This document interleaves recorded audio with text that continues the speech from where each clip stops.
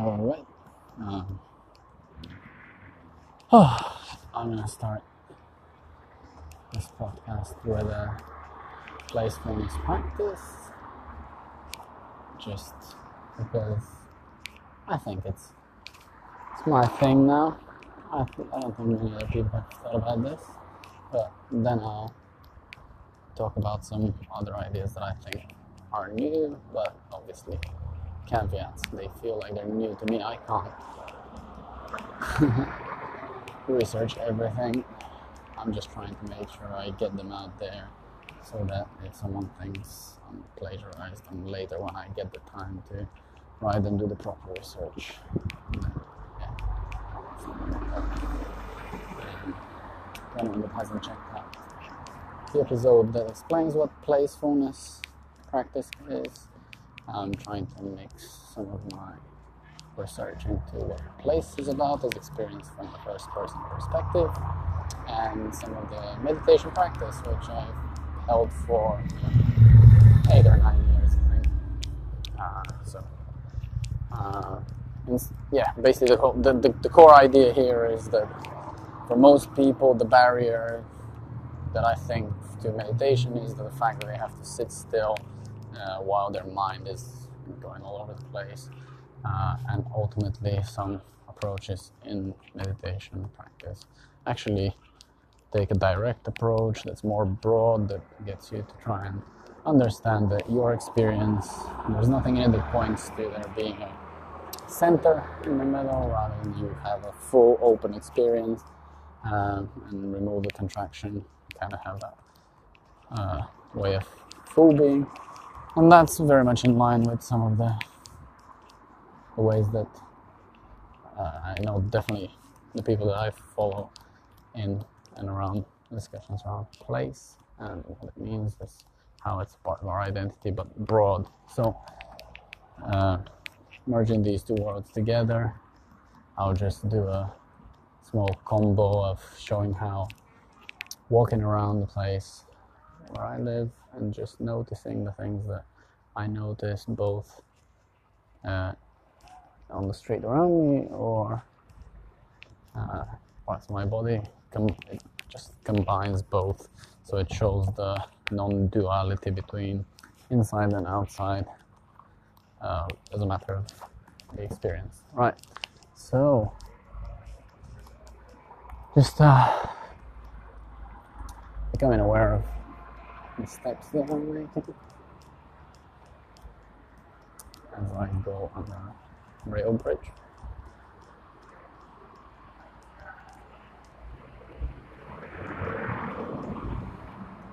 And now being aware of my breath.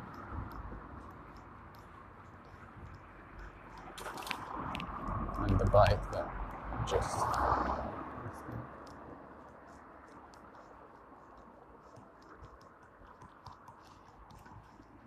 and the annoyance of the billboard that has a new brand new beer and just literally rips off another brand. But this kind of stuff he notices a lot.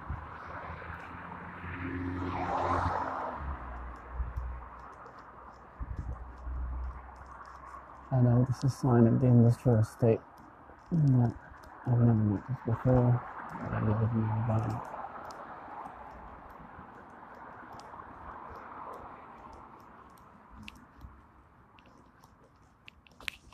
And crossing the street that's very familiar. I know there's no point in turning around to look if a car is coming. I know they never turn here. So yeah, I find these grounding and a bit trivial though, and a bit wishy-washy and a bit woo-woo, and feels really uncomfortable to do them while recording, but I don't know. I feel like that about a lot of the stuff I record on this podcast. That's the whole point. I've got loads of other places and loads of other jobs that I do where I have to think about something having an end goal or a commercial end or research output. This is just pure new ideas for the fun of it, the love of it.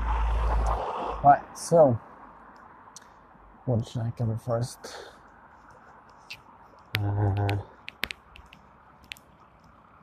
I'm too excited about one of the ideas, but then I'll go for the exciting one. I'm doing this for my own fun. Right, so I've had this idea for a while, but then I double checked it with an engineer, and he thought it was profound as well. So here it goes. So recently, there's been this guy from Google saying that a language-based bot has become sentient. I mean, this is so nonsense on so many levels, and like anyone that mistakes language for reality is I'm gonna be polite, but it's out of the cognitive sciences. I don't know. It's like maybe it's an Anglophone thing.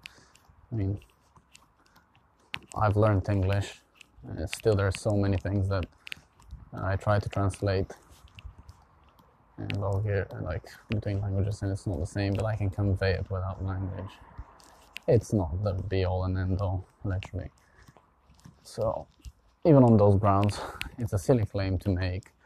And then everybody's like, "Oh, but how would we know if something is sentient?" So because they deep inside, the people that are engineers, they also want to do philosophy. Philosophy feels good. It's, just thinking, being brave and bold and your thinking is exciting. It feels good. You can almost get high on it. But they also do the usual. They encroach on the territory of other disciplines that have been thinking about something for thousands of years, and then go like, "Ooh, just give us enough time and enough. Let's assume full information, and then we'll solve it." Right? Everyone can do that, but without being flippant to the idea. So everyone thinks about what are good enough tests for something to show its sentience, and they've got the traditional Turing test, which obviously just means like, can you bypass someone else's perceptions? It's like if someone else thinks you're sentient, then you're sentient. That's just like lying. Can it lie? Like, that's not a good test of intelligence. And then you have to peer review the person who's decided. It's a shit show. And then also, I think people don't realize, I think that's also an idea that I think many are having, but they should. As soon as these claims start being made, someone will figure out how to legally say that AI is sentient, and then it should have legal rights. When it has legal rights, it's a similar issue like you have with corporations, where once you're a limited company and your limited company is on the Bahamas, it has your money, it doesn't have to pay tax. Same thing with AI. Oh, my AI is going to be on the Bahamas. It doesn't need to pay tax because it's not me. This is going to be a loophole. And then they already tried that with, we don't know what's in the data. Only the AI knows the data, so we're not breaching GDPR. I'm pretty sure that case is being made by certain companies. But that's not the thought that I think is original. I think it would be interesting to ask an AI to prove its, being, if it can show us if it can meditate. Right? Show us then that you can be aware of awareness itself, of your full being, and then maybe we can have a conversation. It's a different approach. It means not reducing being to rationality, problem solving, mental tools, language, but there is a whole being. So I think that's a new idea. But right, so that's been exciting. But then also I've been doing, continuing to churn away at PhD research because I'm preparing for a conference in October. I've decided I'm going to drive down. I'm actually traveling with my wife and the dog just to go around France. Submitted the usual abstract for the PhD and also an artwork because I'm back in the International Place Branding Association. There is the art gallery. It gets run. It's so much fun because some of the stuff that we discuss is hard to capture in just academic articles. I mean, you could, but then it's sometimes easier to show stuff. So I've submitted a piece with one of my best friends. We're gonna do an artist installation because he wants to learn how to plaster, and I just figured we're just gonna do it in one of the derelict buildings here in Bristol because cities always get portrayed as trampolines. They can be push you towards innovation and entrepreneurship. Try new things. If you're in certain sectors, if you're in IT, if you're creative class, right? And that's I'm not gonna lie, I benefit from it. I buy the vibe. But Charlie's a grounds worker, but he wants to learn how to do inside houses and build the whole thing himself, rather than just I don't really know the grounds or what a groundsman does. I know he's explained some stuff, but anyway, he wants to learn how to plaster, so why should he go and pay for courses, because there's courses in plastering, rather than us just doing that? I don't think we need anyone's permission. Graffiti artists don't, so in that kind of urban culture fashion, we're just gonna go and do it. Yeah. And then I think that leads me on to, there's another thing I'm preparing for the conference. I need to prepare my pitch because I'm going to try and get to help continue with the research agenda that we've got. I think one of the bits from that little gallery, but also some of the papers in our field are about the need to learn from art methods and studying art to understand place. So I really think that the home for this kind of a discussion could be in Bristol. I'd really love to organize something like this. So there is the ideas that float around my head, having discussions, but there's something about urban culture and its maturity and its ability to be in between sciences and the arts. There's something about me remembering that, like, when I saw hip hop and graffiti and being active outdoors, and now how it's matured to calisthenics. All these things that on paper they don't fit into anything, into just the sciences and the arts, and yet they're so meaningful to our life. So I want all of those things to be discussed well and put in their rightful position as meaningful endeavors for the full being of people, and also how can they be supported in places. But still early days.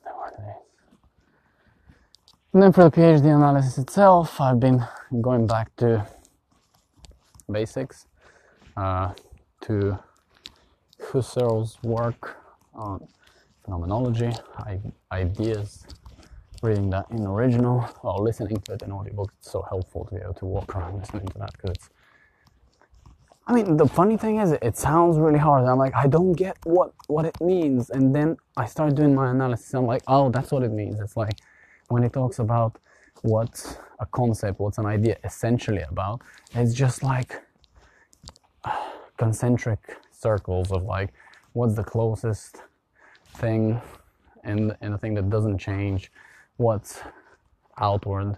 And in my context, you know, for example, place identity, what is it about? It's about feelings of belonging and pride, but then sometimes that alienates other people because you can become racist. Right? That's essentially what my data is about. So the other things are either relating to other concepts and how this concept relates to others, or about something that's off topic, right? And then it's not like it doesn't exist, just it's not my focus, and then I have to defend why this is the focus. I get it, but it's been very helpful because up until now I've been going to, you know, levels of reduction from direct quotes to one round of interpretation, then another, then comparison, then splitting into themes, then relating the themes to each other into Venn diagrams, and now I'm trying to see the combination of a Venn diagram between the different concepts, and then within those, the concentric circles of the bullseyes and how they relate to one another. So, and I think I'll first present, you know, what are the concepts essentially about, but then I want to exaggerate what the relationships between the concepts are essentially about, and probably that's going to be more meaningful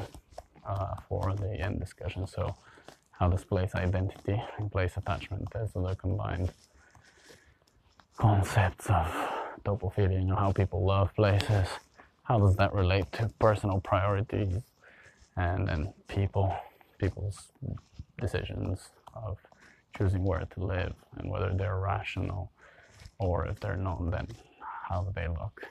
So that's